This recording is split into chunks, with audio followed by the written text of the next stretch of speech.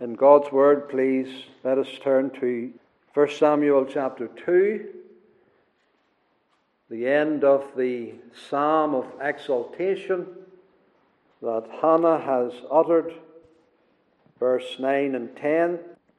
He will keep the feet of his saints, and the wicked shall be silent in darkness, for by strength shall no man prevail. The adversaries of the Lord shall be broken to pieces. Out of heaven shall he thunder upon them. The Lord shall judge the ends of the earth, and he shall give strength unto his king, and exalt the horn of his anointed. Now, in this conclusion to the psalm, God stands out here in relation to three groups. First of all, he stands in relation to the saints, verse 9. He will keep the feet of his saints. And then he stands in relation to the wicked. The wicked shall be silent in darkness, for by strength shall no man prevail. The adversaries of the Lord shall be broken to pieces. Out of heaven shall he thunder upon them. The Lord shall judge the ends of the earth. So he destroys his adversaries. This he does at the end of the world, especially when he judges the earth. And out of heaven, as the Lord comes back again, he thunders in all his majesty and glory. And then, in relation to his Christ, his King, at the end of verse 10, and he shall give strength unto his king, and exalt the horn of his anointed. He keeps his saints, he destroys his adversaries, he exalts and magnifies his Christ. I want to consider with you the first part, verse 9. He will keep the feet of his saints. There are two things in this expression. First of all, there is a description of his people, his saints. And then there is, secondly, his keeping of their feet. So we have to think about the feet of the saints and God's keeping of them. But first of all, this name for God's people. Believers are called his saints. And there are two things here. There is, first of all, the pronoun, his saints. They belong to him. The Lord owns them. He possesses them. They are not only his property, his possession, his portion, but his responsibility to keep. And how did God get this people, these saints? And who are they? This is a reference to men. We have to ask, well, how does God in a fallen world have saints among such sinners? Does not the Bible say all have sinned? All have come short of the glory of God? In Adam all die. Man was driven from the garden. Humanity was exiled. And mankind turned their back on God. How did he have saints then? It is a reference not to all men, but to that body of men that somehow he has obtained. That somehow through his power and grace has made saints. It's not that they're saints by nature. Somehow he has this property of men, changing them and transforming them and making them saints. How has he done this? And of course you know, as believers who have the New Testament scriptures, he has redeemed them. They were lost. He sought them out amongst lost humankind, and he found them, And he formed a people for himself. And he calls them his saints. How did he do this? And we all know it was in Christ, wasn't it? The seed of the woman. God is going to send the seed of the woman. And this seed of the woman is going to redeem humankind. This seed of the woman is going to form a people out of the mass of fallen humanity, form a people for himself. He did this in the last Adam, in Jesus Christ. As in Adam all die, even so in Christ all are made alive.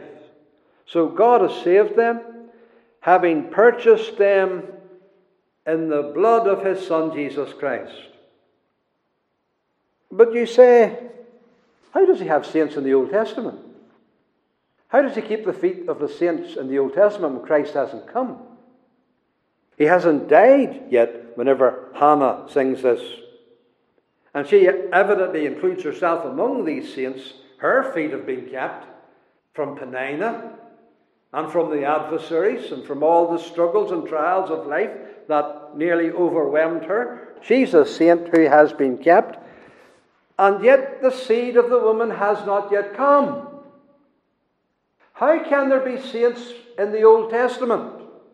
We can understand why there would be saints in the New Testament, because Christ has come, Christ has died, Christ is risen, and has redeemed his people. So how are there saints in Hannah's time? And how is she a saint when they're still waiting for the seed of the woman to come? How is there saints then in the Old Testament? And the answer is, there is a covenant. A covenant. And God saves on the basis of the covenant, which Christ has not yet ratified by his blood. Hasn't made the new covenant because he hasn't been incarnate and hasn't died.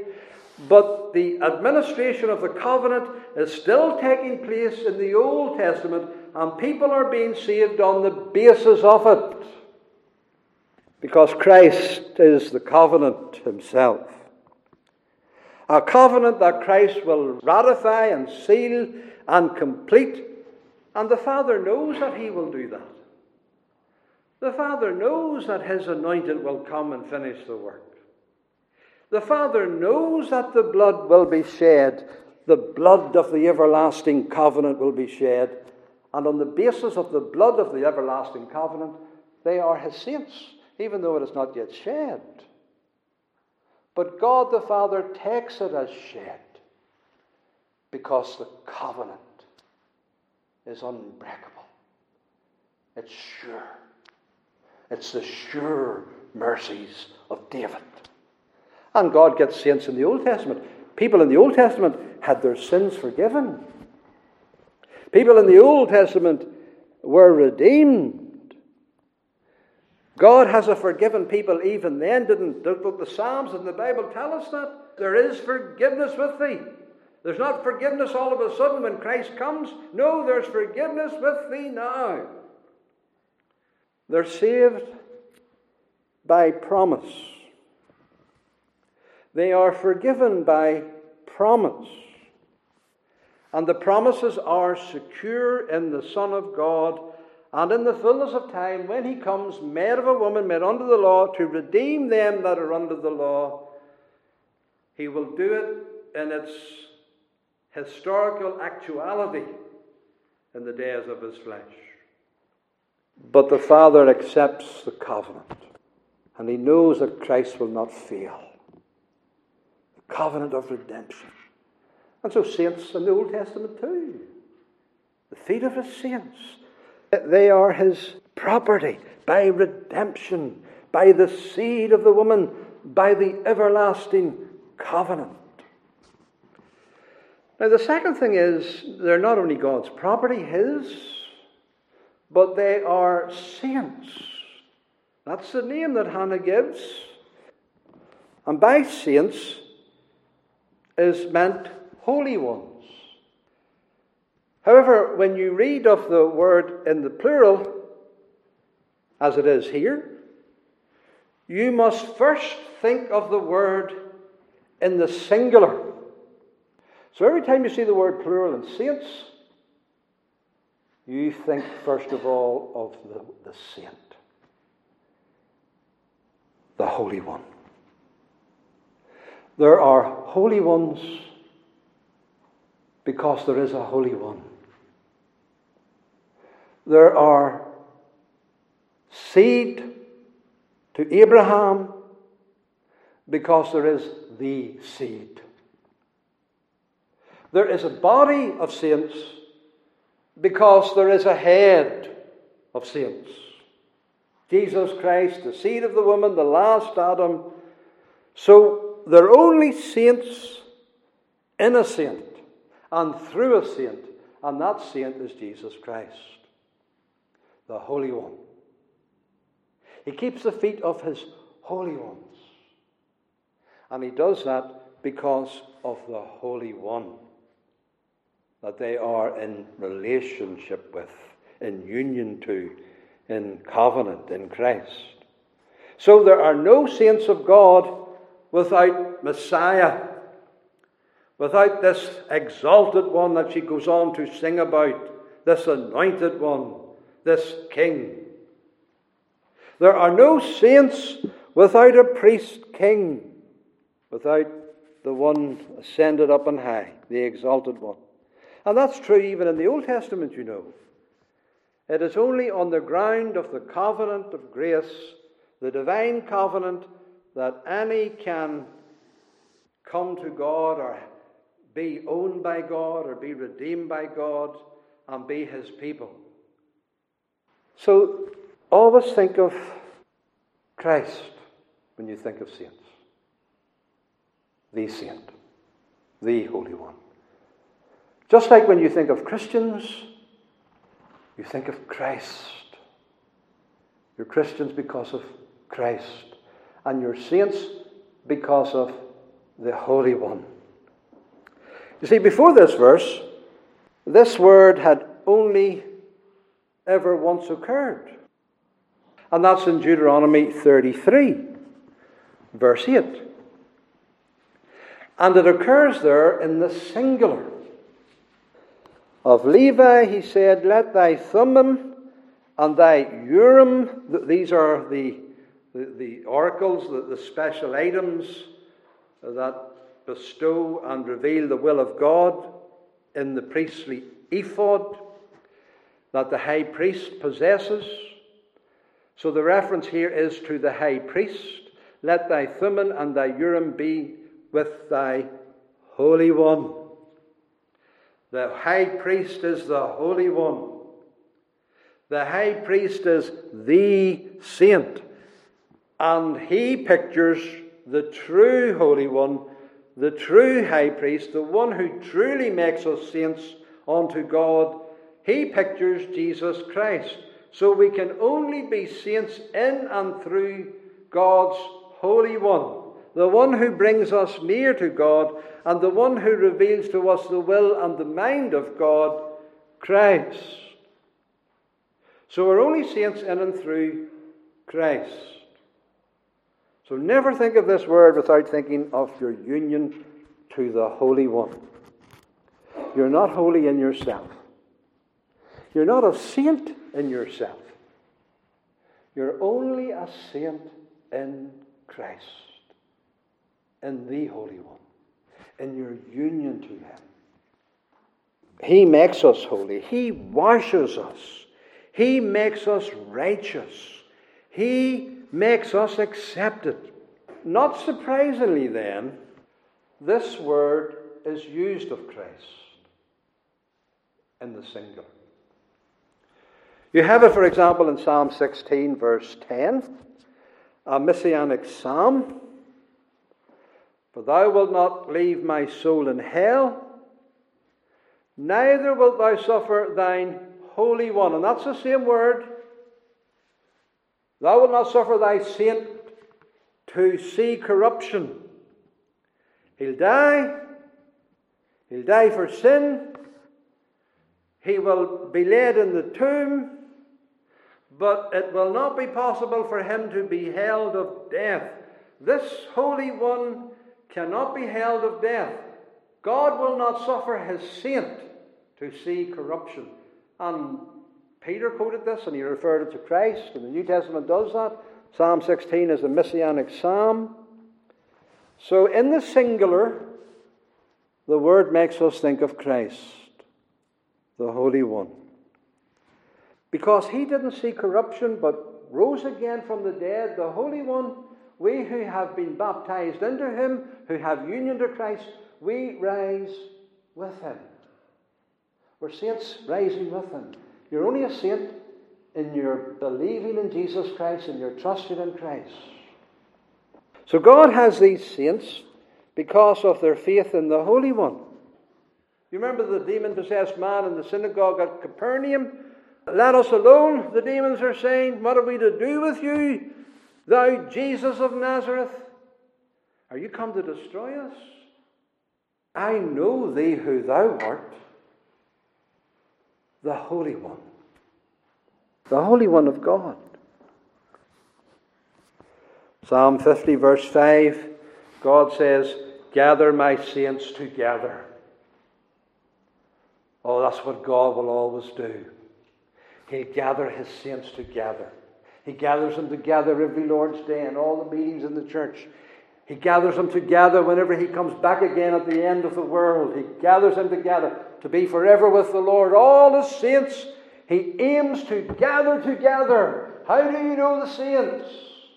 What does the verse say? Gather my saints together unto me, those that have made a covenant with me by sacrifice.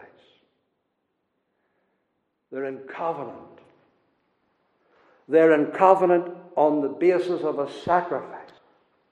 Because of the blood. This is my blood which is shed for you for the remission of your sins. And they believe in Jesus.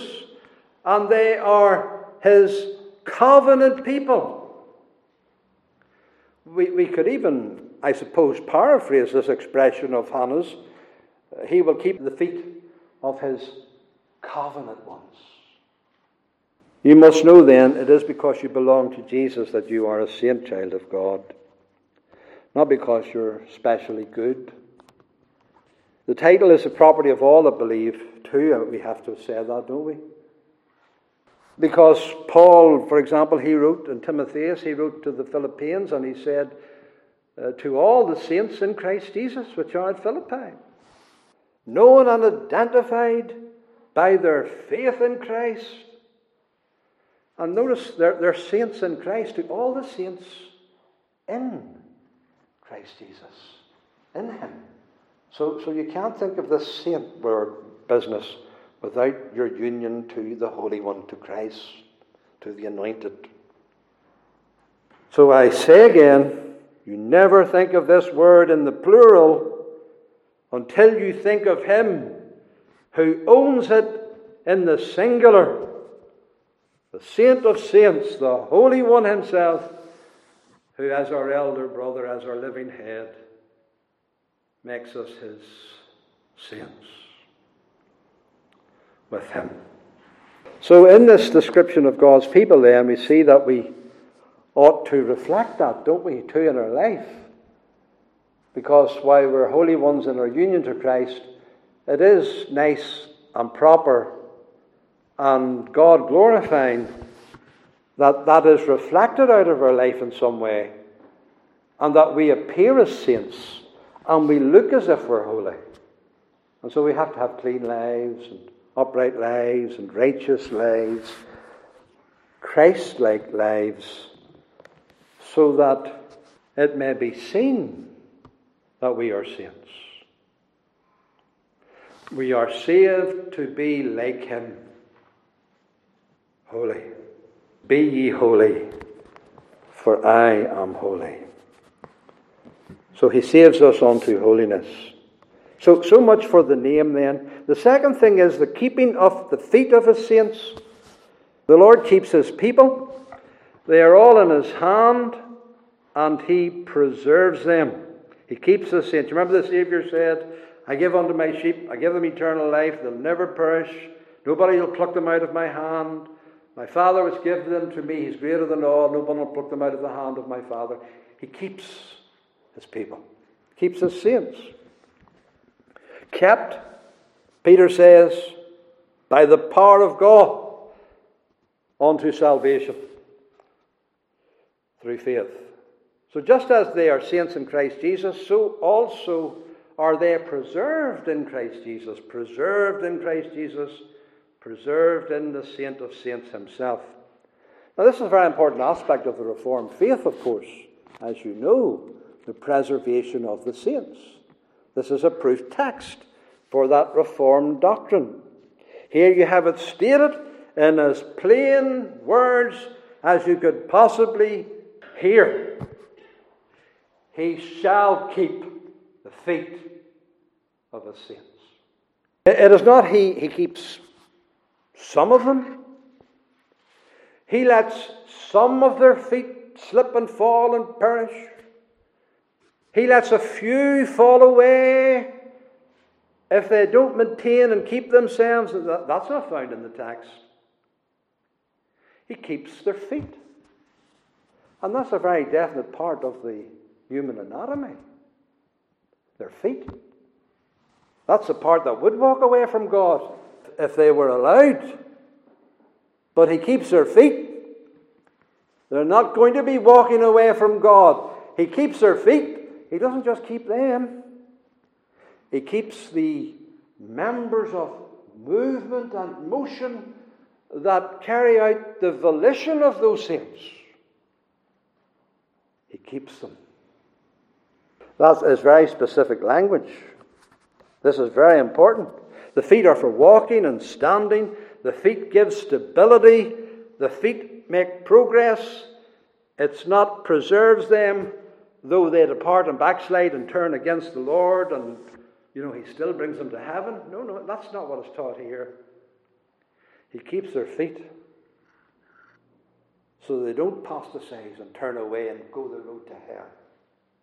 He keeps their feet, keeps them in the right direction so they don't turn against the Lord. He keeps their stability. He keeps them sound. He keeps them progressing. He keeps them walking.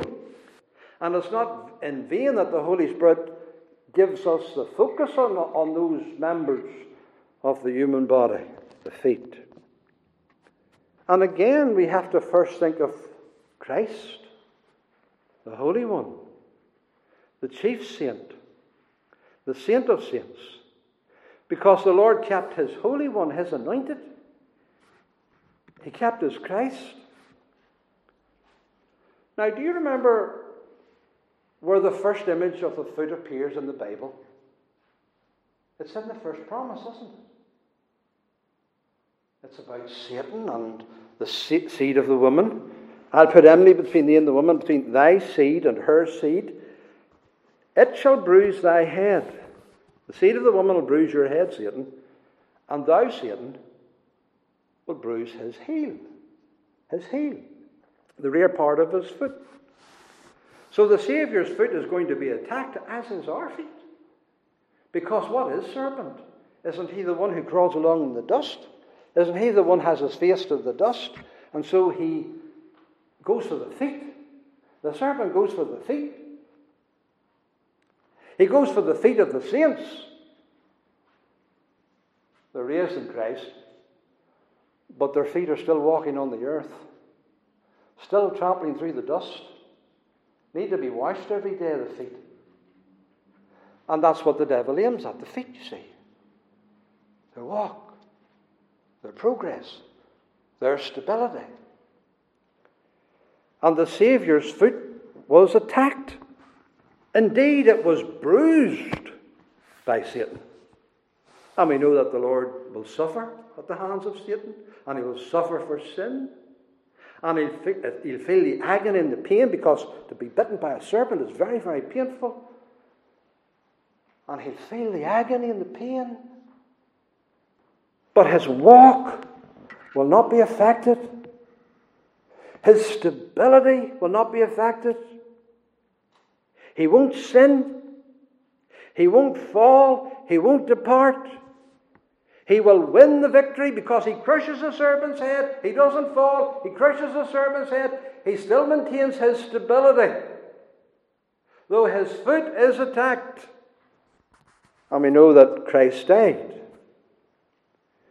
But he will die and rise again, as we know he did, the conqueror, who is preserved in life and preserved in death. Kept in life and kept in death, so that the Holy One sees no corruption, and his feet are kept so that he never sins, and he rises again, and he's the conqueror and the victor. The Holy One has been kept, and we are kept in him and through him, preserved in Christ Jesus. With the same preservation that preserved him. We have the same union, we have the same preservation.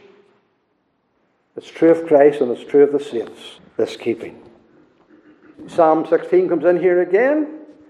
Thou wilt not leave my soul in hell, neither wilt thou suffer thine Holy One to see corruption. Not left in hell, not destroyed, not corrupted and decayed, but kept, preserved.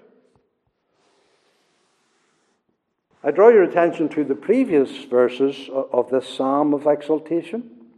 What does it say there in verse 8? He raiseth up the poor out of the dust. The dust.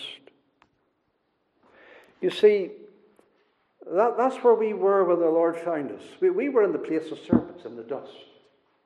We just didn't have our feet in them. We were lying down face first in the dust. He raises them up out of the dust to make them saints. But they still have to live in the world, and their feet have to pass through the dust and walk on in the dust. But he raises us out of the dust. But to raise us out of the dust, the Lord had to walk in the dust. He had to be incarnate. He had to take a body. He had to take feet. He had to walk in this world, even the dust of this world. He had to walk where Satan crawled. He had to have that experience in the wilderness, in the trial of Satan's temptation. Christ has put his feet among us for our salvation. He identifies with sin. He identifies with the curse. He bears sin and he bears the curse. He puts his heel where Satan bruises it for us. But the Father keeps the Son, and the Son maintains his walk of sinlessness through it all. And because Christ lives, we live in him and through him. He is preserved through death, and so shall his saints. We shall rise again from the dead. Even in death, our feet are kept. So in the temptation of Christ, Satan drew attention to the feet of Christ. We read Psalm 91. The devil took him up into a high mountain, you remember? He set him on the pinnacle of the temple. He said, "Cast yourself down if you're the Son of God." You know that Psalm 91 that's all about you, Jesus? He'll give his angels charge over you.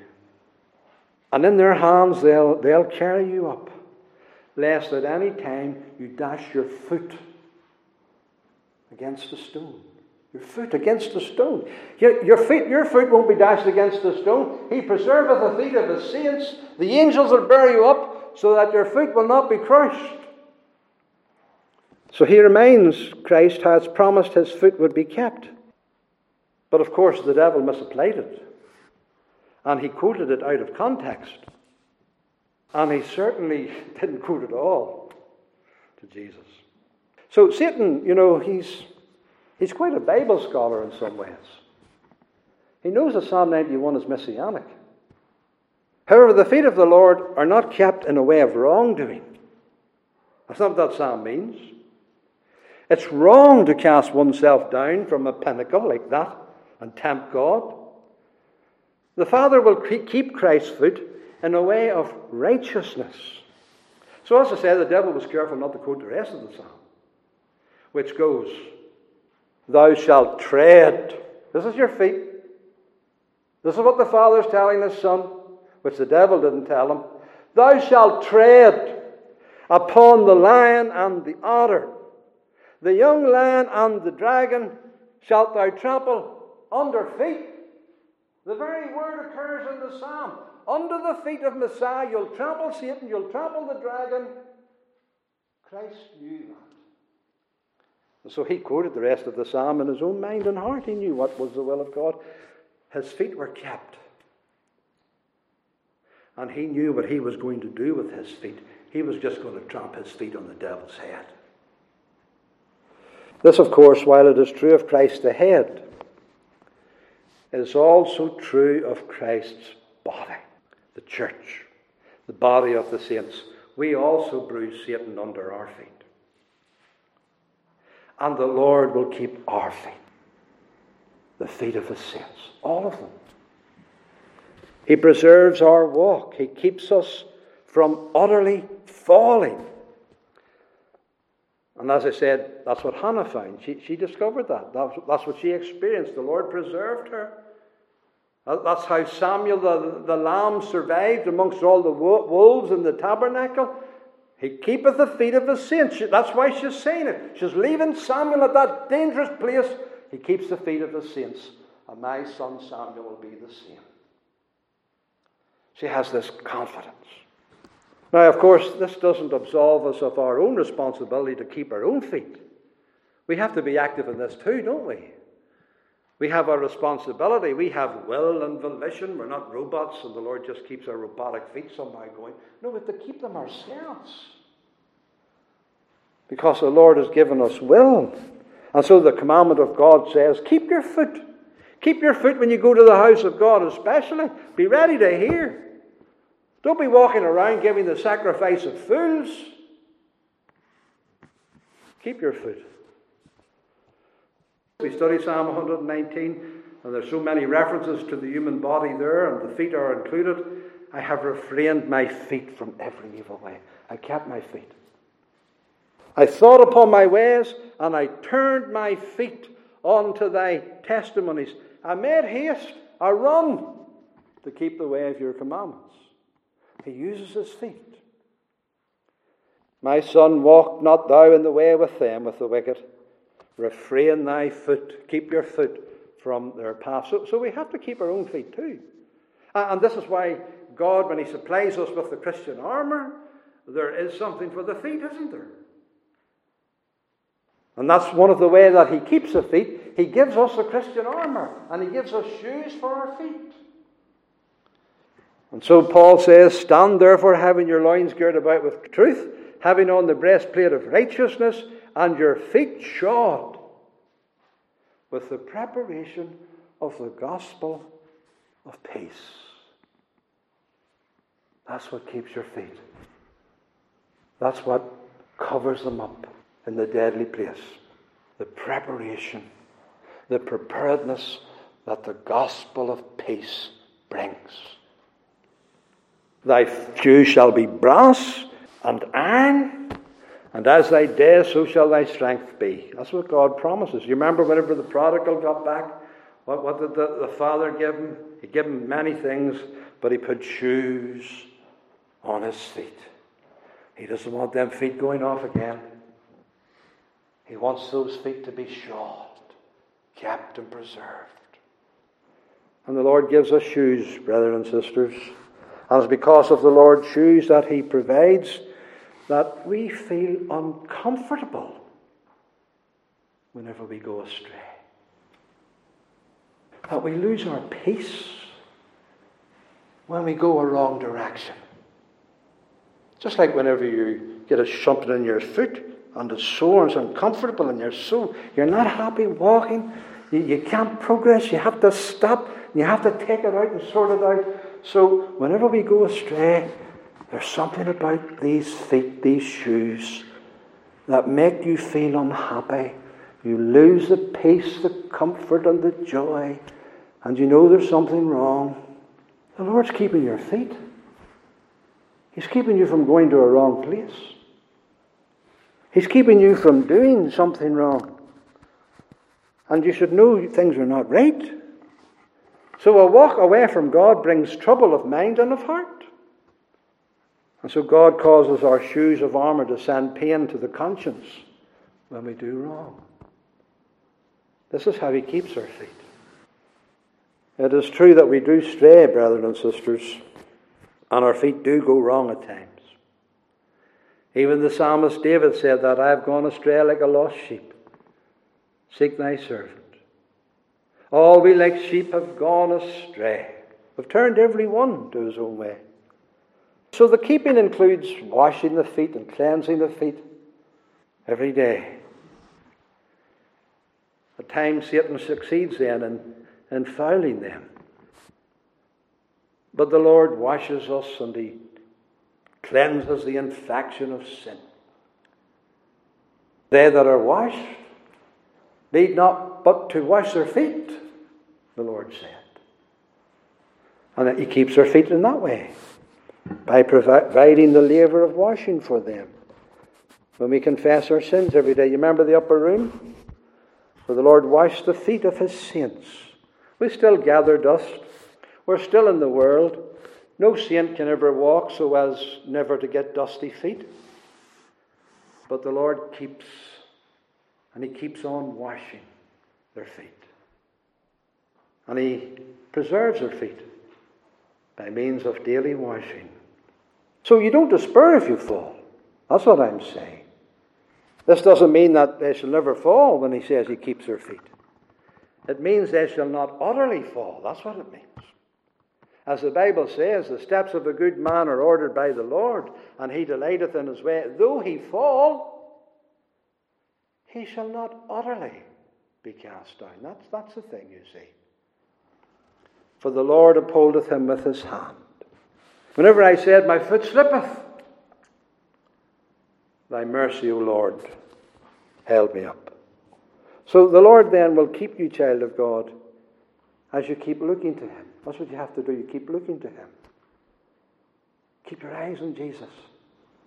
Keep asking him to wash your feet. Keep confessing your sins. So he keeps you. He keeps you by his word.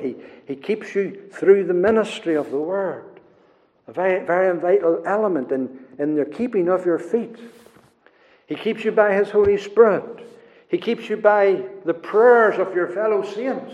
All of these things are working together. And this is how God keeps the feet of the saints. And he keeps you by Christian fellowship in his house. And in providence too.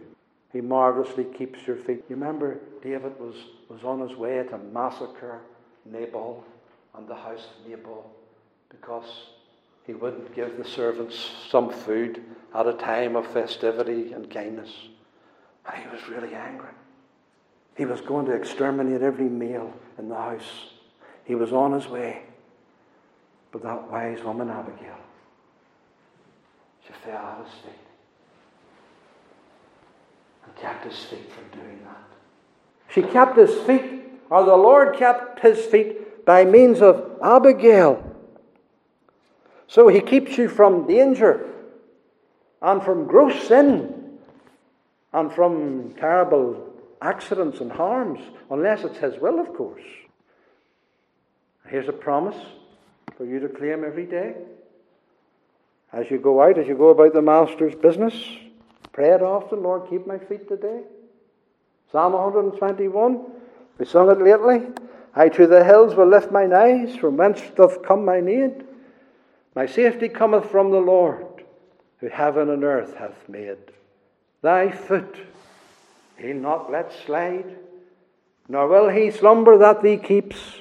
Behold, he that keeps Israel, he slumbers not nor sleeps. So look to him and bless your Lord that keeps you.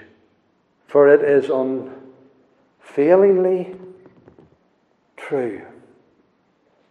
He will keep the feet of his saints.